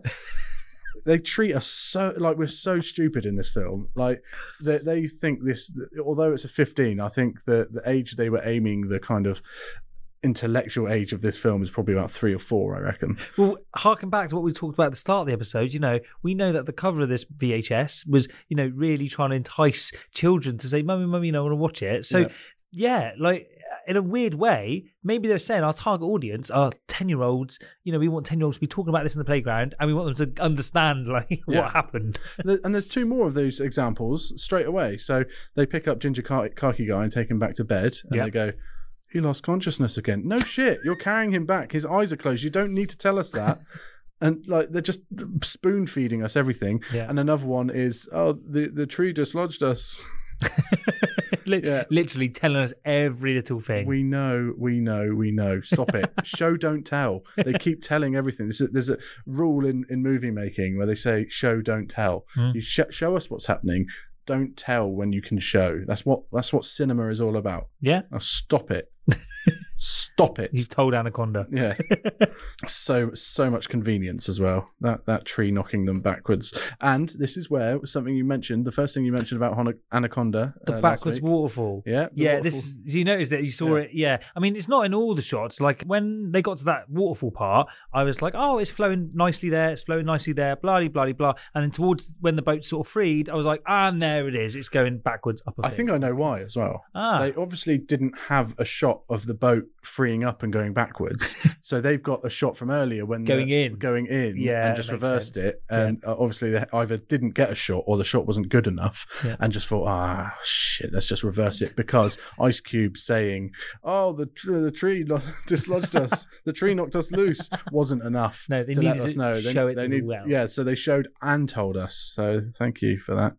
I mean, they could have just stuck something in front of that waterfall. I don't know, like, you know, the way this sort of film's made, it wouldn't surprise me if they just shoved a really close up piece of wood, you know, on the camera just to hide that. But anyway, you know. And then this is kind of coming up to the kind of pièce de résistance, the final part of the film. Yeah. They come across an abandoned outpost with loads of discarded weapons on the floor that have obviously been there for a while. Oh, that's it. And I've got to be honest, very cool looking sort of area for the final sort of battle, isn't it? It looks really like dilapidated and really cool. And, very Waterworld type there, isn't it? You know, the piers all sort of broken and stuff. And they pick up some weapons, don't they? And what does Ice Cube pick up? Something a bit... Ice pick. Ice pick. That was it, yeah. Amazing. So they go in sort of tooled up. J-Lo's got some sort of like rifle or whatever. Looking for fuel, but knowing there could be more snakes about, and they see some drums. Those drums could be fuel. Yes, we know you're in there for fuel. Well, we can see the drums. Show, don't tell. Yeah. But they find a snake skin in here, don't they? Yeah, and like I say, that's ominous because this is the bit basically where they get sort of like flanked by John Voight, don't they? And he managed to knock them both out with the butt of a gun at the same time. Yeah, boom. Yeah. Next thing, we know they're tied up, and I mean, it's quite obvious what's happening there. They're basically going to be bait for this anaconda that he's absolutely desperate for. And just so, he's sure that the anaconda is definitely going to want to eat them, he covers them in like monkey blood, which I was like, oh, that's actually pretty disgusting, isn't it? It's this film is quite like sort of lighthearted and silly, and that was just really disgusting. You know, the bit when he was draining the monkey blood from the table, he kind of slit the monkey's throat, and there's blood dripping down into the bucket. That was actually a fake monkey. Yeah. Yeah. Oh wow! Yeah, You've obviously had a read on the old IMDb. Yeah, They've I've sorted you out. done some research, but yeah, that was nice, wasn't it? Throwing blood all over him, it's a nice touch. And then we get a different snake turning up. They've obviously made sure it's not a green one; it's a different species of some sort. It's black and red, just so we know it's a different snake than the one that got his brains blown out. And somehow it kind of wraps itself around J-Lo and Ice Cube, and it's constricting them. They're in a lot of pain. They're not dead yet. They're in a lot of pain, but somehow a net going around the anaconda stopped it constricting. A net. Oh no, I can't. How to deal with nets? It was wrapped around really tight. It would have kept wrapped around them if it was in a net. Suddenly it started easing up. Yeah. And then they get shot with some more tranq darts. Yeah. These tranq darts are shit, by the way. These reptile. Well, they're meant for reptiles. They obviously don't work on anything else other than reptiles. And it's not slowing the snake down particularly. So Voight legs it, doesn't he? Yeah, goes up a ladder. Yeah, he's off skis, isn't he? And I think this is the point, isn't it, where the snake sort of comes up and eats him. Yeah, well, he pulls the ladder down first. That's it. And then Voight manages to get loose and starts to run away, but then Ice Cube pulls the net up in front of him conveniently. And like basically, and this is probably my favourite bit of the whole film. I knew you'd love this bit, This is one of those bits in the playground we used to talk about. Yeah, it's just such a good bit, And when I was watching this, I thought, oh, damn, we'll love this bit. But basically, we get to see John Voight get regurgitated by the snake, don't we? You know, and he comes out and he looks all disgusting, and he's like covered in like snake acid. It's half digested. Yeah. And he's like half dead, isn't he? And he winks, doesn't he? Yeah. It's just really cool. He gets spat out, lands on his knees right in front of J-Lo, and just gives her a cheeky wink. That was some of the best bits. Like, first of all, it's constricting him, and his head kind of pops, doesn't it, when it's tied around him. And then we get this great view that I thought was one of the best shots in the film of when the snake is just about to put its mouth around his head, and the view is from inside the snake's gullet. And we see the pink of its neck. Yeah, so that was cool. We're inside the snake, looking at its prey, and John Voight coming inside, and it held on to that shot longer than I thought it would. It was like a tunnel, wasn't it? Yeah, so you see this body coming up, and I thought it was very well done. That was. Yeah, that did look good. And there's also a bit where it must have been a callback to The Shining, where the snake kind of has its "Here's Johnny" moment, where J-Lo's next to a door and it just smashes its head through. Yeah, here's Johnny. Yeah, I like that. But suddenly the snake goes really fast up that chimney stack, doesn't it? Towards that chimney stack. It chooses when it can go fast and when it can go slow.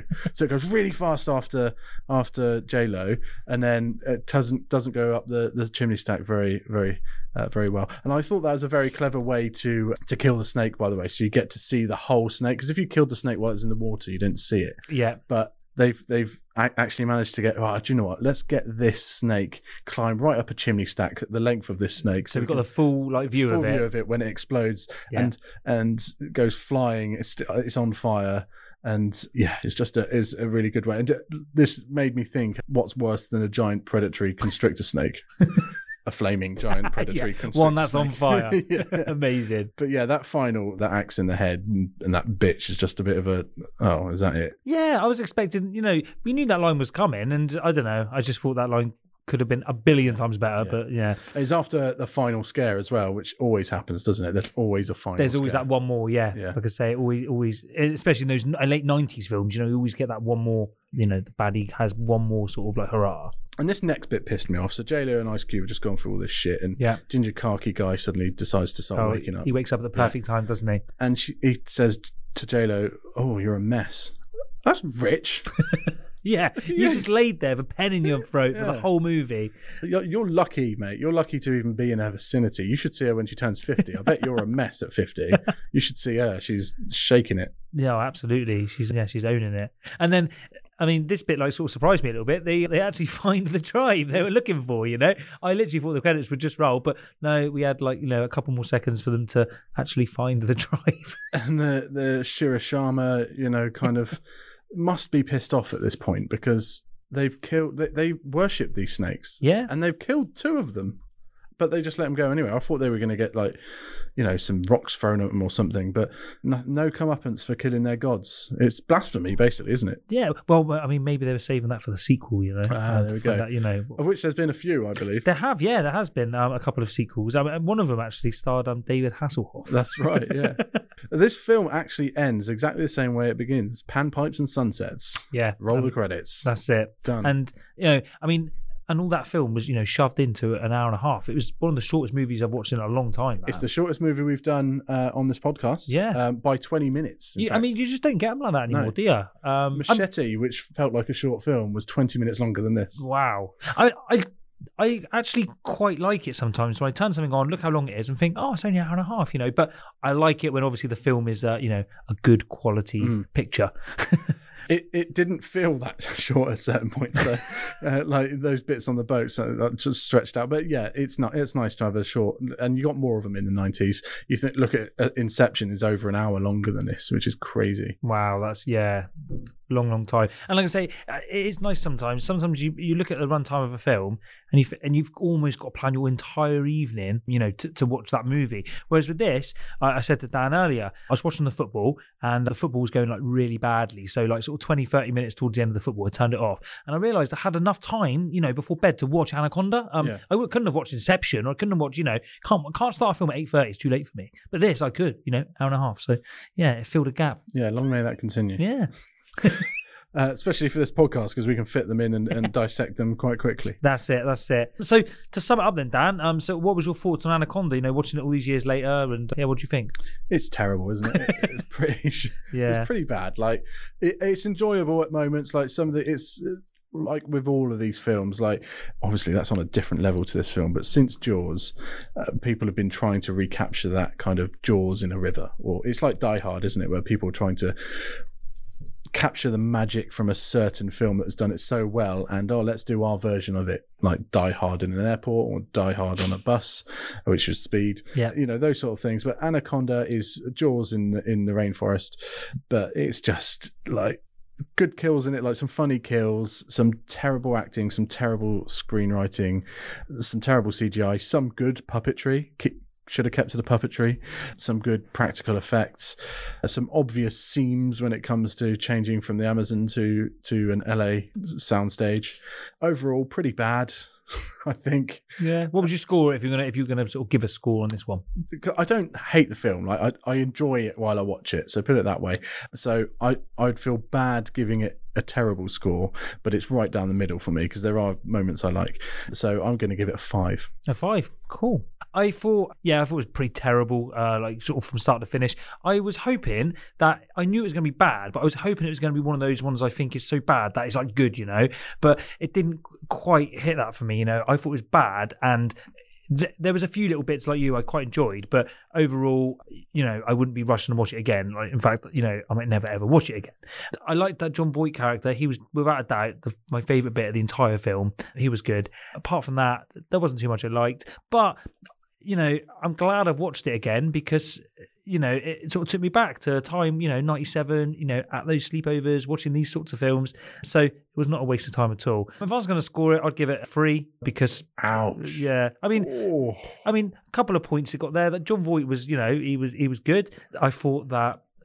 Actually, fuck it. Like, there wasn't a lot I liked about this movie, But actually, I liked the runtime, and that's not like slagging it off. That's just saying that sometimes an hour and a half movie is a good thing, because you can fit it in nicely. So, a couple of things I liked, but overall, not one for me, and I'd give it a 3. That's an ouch of a score. That's by far the worst. What's the worst score you've given before this? I've given something I was going to say 4 then, but I don't know. I can't remember anything being below a 5, to be honest. No, I'll have to look it up. This film just didn't have much, like, it didn't have anything for me to go back to. There's bits where it really annoyed me as I was watching it. Do you know what I mean? Like so sorry I put cringing, you you through know? this. Oh no, but not at all. Because as we said before, this never a waste of time. You know, like I'm glad I've watched it again. You know, because you know I can. If someone says to me, "Have you seen Anaconda?" I can say, you know, with confidence, "Yes, I have." Yeah. Don't watch it. No, you know, it's never a waste of time. I'm glad I've seen it. So, in short, by far the worst film we've seen so far in our 11 episodes. Yeah, I think so. Yeah. And I think looking back, yeah, it definitely is, you know. Yeah. And I'm sure we're still going to see worse. And it got 3 points for me because there are things I did quite like about it, you know. There was a few bits which were quite cool. But overall, yeah, not for me. But yeah. Yeah, I think I just get a bit more enjoyment out of the shittiness of it. Yeah. And also out of this particular one anyway. Yeah, absolutely. And also, like, you know, when you were younger, you might have had that like bit more of an attachment, you know. I mean, I could present a movie which is just as awful, and I would probably say, Dan, there's some funny bits and there's some good bits on this, you know. Star Wars. Ouch, sorry, I know, joking. I know that hurt.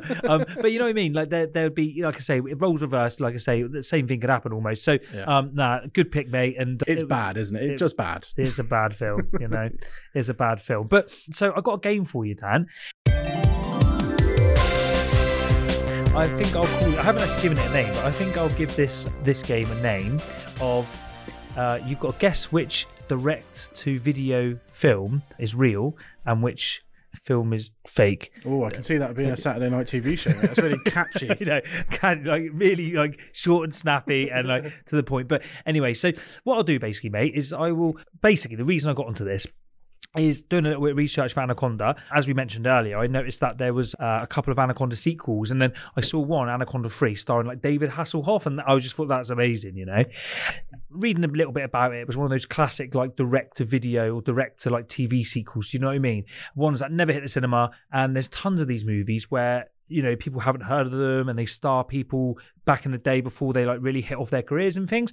And so what I've done is I found a few of these that you may or may not have heard of, and I also added in a few myself and wrote a little blurb about them, and I'll give them to you. And I was just wondering if you could say whether you think they're real or are they fake, you know? Did they ever actually come out? So great. We'll start with the first one, mate. So the first one is Jingle All the Way 2. So I'll read you a little blurb. Larry, played by Daniel Whitney, wants to gift his daughter, Noelle, a doll that she so dearly desires. He races against Noelle's stepfather to get the doll in order to come out as the better father. So that's real, isn't it? I think that's real. So that is a real movie from 2014, and yeah, I mean, I love the first one. I mean, this one sounds awful. The first one is a good example of a bad film that's great. Yeah, I think the first one they got like lucky. I don't know if the message that they were trying to get across in the first one was what they were really trying to get at, but it does work. Yeah, I like it. I really like the first one. So correct, that is a real movie. So the next one then is a direct to TV or direct to VHS, DVD, whatever sequel. American Psycho 2, All American Girl. With Mila Kunis. With Mila Kunis, you've heard of it. So this is a 2002 movie. Mila Kunis, who's also basically trying to kill... I haven't seen the film, but it basically also features William Shatner as her professor. Like, that's just mental. I've got a feeling, if I remember rightly, that originally this film wasn't anything to do with American Psycho, and it was kind of retroactively made to be so. Yeah, you're right. Like, so doing a bit of research about it, yeah, absolutely. They made this movie, and then they said, should we put that in the American Psycho, like, franchise? Like, if you call it a franchise, I mean, you know. It is now. It is now, yeah. Actually, just to point on that, what movie American Psycho is, that is a really good film, isn't it? So the next one then is a 1999 sequel, Point Break 2, Surf's Up. So this sequel stars Adam Baldwin as Bodhi's brother Finn. He teams up with the retired Gary Busey. The surfer and convicted felon will need to help the police in order to save his life. That's got to be fake. It's fake. Yeah, it is. So Point Break 2 hasn't been made, you know. I love the name. So Point Break 2, Surf's Up. Yeah, Surf's Up. But you could sort of see it being a movie, couldn't you? Like I say, you could see it sort of being made. I wouldn't be surprised. So the next one is a 1993 movie by the name of Kim Scissorhands. This 1993 straight-to-TV movie follows Kim Boggs 5 years after the events of the first movie as she begins to see ghostly apparitions of Edward. I really hope this is real. I haven't heard of it before. I'm gonna say real. It's fake. It came out of my head. Gutted. Kim Scissorhands. I knew it couldn't be, but I just love the idea of it too much. I'm like that sometimes. Sometimes I'm like, yeah, I want it to be something so much that I'll will I it. try to will it into That's existence. it. Oh, that's so good. You try to Scissorhands. manifest it. So the next one then is a 2009 straight to TV sequel, which was Road Trip Beer Pong. Andy and his roommates board a bus full of pretty models and embark on an adventurous road trip in order to participate in a beer pong tournament. Real, yeah. Unbelievably, they made that film, and they sort of capitalised on the beer pong craze of the 2000s or whatever. So the next one then is a 1999 movie, a sequel by the name of Uncle Buck Twice Removed. Uncle Buck returns this time to help look after the Russell family's business. Comedy sequel starring John C. Reilly. Uncle Buck Twice Removed. Oh, you've got me on this one. I've never heard of it. It's a good name. Did you come up with it? I think you came up with it. I did, yeah. I came up with that, Uncle Buck Twice Removed. So that is a fake. It's not a real film. So that's What it just shows how much little thought they put it. You come up with all these ideas, but these studios are actually getting paid to do these. But you come up with some ideas that are actually better than some of the actual real ones. I can imagine as well John C. Reilly sort of playing that John Candy character. I could see that. So a couple more then. We've got Ace Ventura, Junior Pet Detective, 2009. Junior Pet Detective Ventura must follow in his father's footsteps to save his mother from going to jail. Something like, I don't know if I'm getting it confused with Son of Mask. Oh, Son of Mask. I've never seen that. I don't remember. Was there a Junior? Something tells me it did. I thought it was a TV show. I'm going to say true. You're spot on, mate. Yeah. They did make a 2009, straight to TV sequel, Junior Pet Detective. Wow. So last couple then. So Marley and Me, The Puppy Years, 2011. Marley, a naughty puppy, participates in a local dog contest with his owner, Bodie. They soon go up against defending champion Hans, who is notorious for cheating. Actually, I'm sure they did do a follow-up, but I don't remember it having Bodie and Hans in it. So I'm going to say false. It's actually real. Oh, no. I know, it's mental. It sounds absolutely mad. But yeah, you're right. They did do a sequel, and it was called The Puppy Years, which is mad. So next one then, Dante's Peak Secondary Tremors, 1998. This is Michael Biehn. He starred as the disabled volcanologist who seems the only person able to predict the upcoming disaster. That's very specific, disabled volcanologist. And Michael Biehn, did you say? Yeah, Michael Biehn from Terminator, yeah. And Aliens. It's got to be real. It's fake. Oh, mate, that was a really good one. Disabled volcanologist. Wow. The next one then is The Lost Boys, The Tribe, 2008. That's Real, yeah. A brother and sister duo move to a new town only to mix with the wrong kind of crowd and their bloodthirsty vampires. The interactions lead the girl to becoming a half vampire. Angus Sutherland stars, so that's quite funny. And I looked it up and I think it's his son or whatever. He's related to him somehow. The last one then, Kingpin 2, Gutterball, 1998. So Hugo, Roy Munson's son, had no interest in his dad's bowling ability until he realised that bowling could land in the girl of his dreams, who's played by Melissa Joan Hart. A bowling tournament in China and a devious adversary stand in his way to true love. Comedy sequel starring Channing Tatum. False. It was fake, surely. It's fake. Yeah, fake. There's no Kingpin 2, if there is. I don't know about it. So you did really well. You managed to spot some of the fakies and that. But... I love how much effort you put into that, mate. That was fucking great. Thank you. I'm glad you enjoyed it, mate. So much fun. Yeah, well done. And like I say, who knows? Maybe someone's listening to this and they might say, "Oh, we'll go with that." I got a little bit of game for you, mate. Amazing. Yeah. So what have you got for me, mate? Mine's called The Kids Are Acting Up. Okay, The Kids Are Acting Up. This sounds interesting. Yeah, So- that's a snappy title too. Yeah, it's something that blew my mind when I originally saw Anaconda, I remember, was it was my first, I think at that age, was the first time I come across John Voight, not realising at the time that it was Angelina Jolie's dad. Ah, I see. Yeah.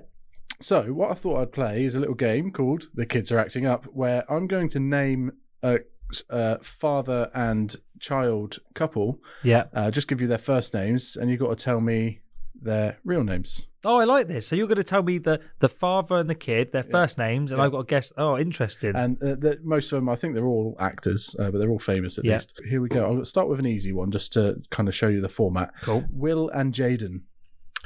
Oh, I know this one. So this will be part of the Smith family. Correct. Yeah, cool. So, yeah, good family. Martin and Charlie. Oh, this will be the Sheens. Yes.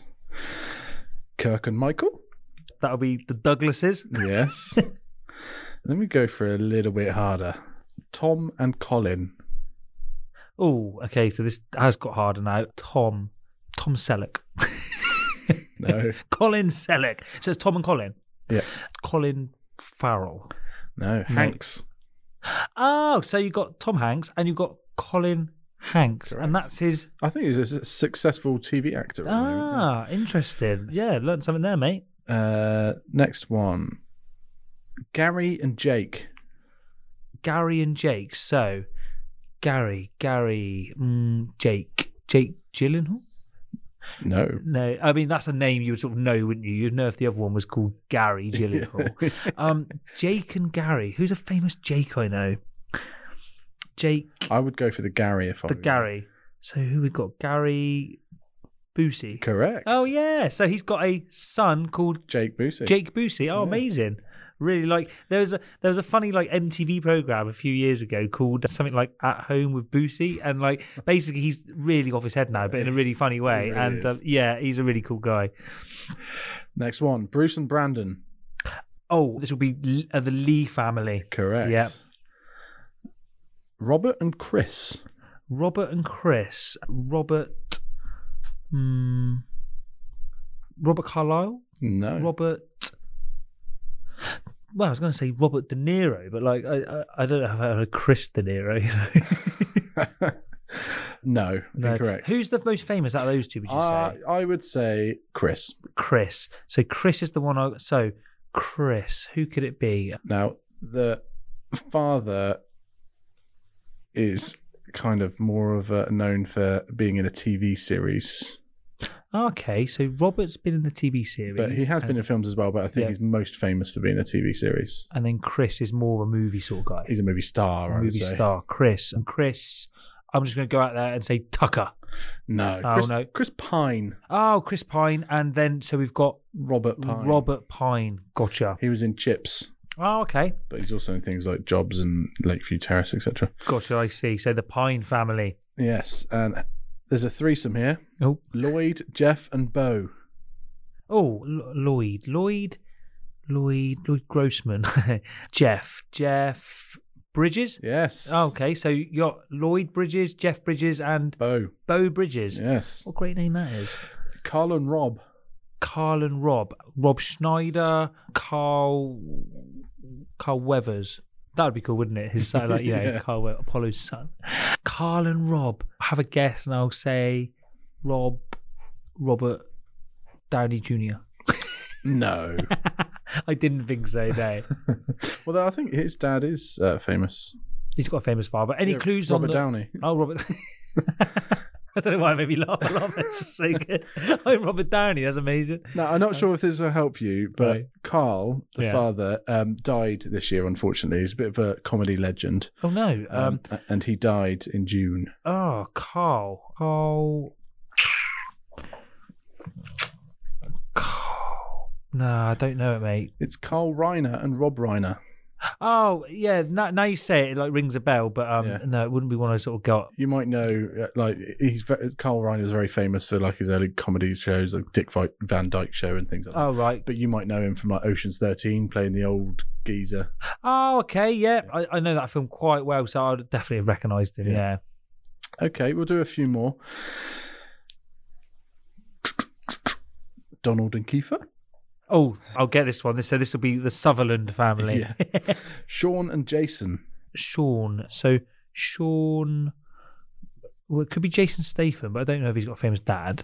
He was an Olympic diver. He was, which blew my mind when I found that out. It could be Sean William Scott, but I doubt that he had a famous dad, or whether he's the Sean famous is father. Sean is the dad. So Sean is the dad. Okay, so Sean's the older one. Who would you say is the more famous one out of these Sean. two? Sean. So By Sean. probably a million miles. Oh wow, Sean, a million miles. That sounds like a clue. No, it's not. Oh, But he's just very, very famous. Sean Penn. No. Sean Bean. No. Sean. More famous. More famous. I'm missing out the most famous Sean ever here, aren't I? Sean. Think more. Don't think Sean. Think Sean. Oh, okay. So I actually haven't heard of his son then, but this is Sean Connery. Yes. Oh, amazing. And so his son was Jason Connery. Jason Connery. Oh, amazing. Correct. What a dad. Like, you know, that's pretty cool, isn't it? James Bond. Now, this one I think you'll get. Brendan, Dommel, or Brian. Wow. Brendan. Is it Donald? No, Donald. It's DOMHNALL. Domhnall. Oh, I do know this one actually. This is Gleason. Correct. Yeah. That's a cool name actually, isn't it? Yeah. Dom Hall. Yeah. Difficult to say. Richard and Jared. Leto? No. Oh, Richard, Jared Leto. So let's think. Richard and Jared. Jared Rebecca. Richard. Who's the most famous one, would you say? Oh, that's hard. Richard, I would say. Richard. Yeah. Richard. Jared. like, Jared's become famous in the last couple of years, like really famous in the last couple of years. He's never hit the heights of his father, but Jared was in one of the best TV shows in the last few years. Oh, that sounds interesting. So Richard then is an actor. Yeah, And very old thespian English actor. Richard. Sadly, no longer with us, I believe. Richard Madeley. No, I might need a clue maybe what film he's been in. It might give it. Richard, you may know from. I think he was in the first Harry Potter. Oh, is it the guy who played Dumbledore? It was, Is yeah. it Richard Harris? Correct. Oh, that's it. Yeah, Richard Harris. And so his son is Jared Harris. Oh, awesome. And he was in Chernobyl. Oh, amazing. So, yeah, not sure who he is, but what a show that was. Yeah, Yeah, definitely one of really the best shows of the last few years. Yeah. Okay, I'll do the final one. Yeah. Love it. Dennis and Jack. Dennis and Jack. Is it Dennis Hopper? Nope. Oh, Jack Hopper. That sounded like it might sort of have a bit of a ring to it. So Dennis and Jack. Jack. Dennis is the most famous. Dennis.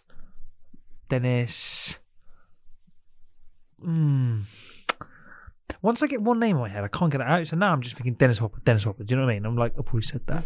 Dennis. I might need some clues, mate. Dennis. Oh, okay. I don't know who this Jack one is, but Dennis is very famous for things like The Day After Tomorrow, Frequency.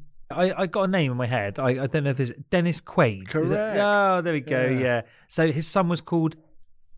What was the name again?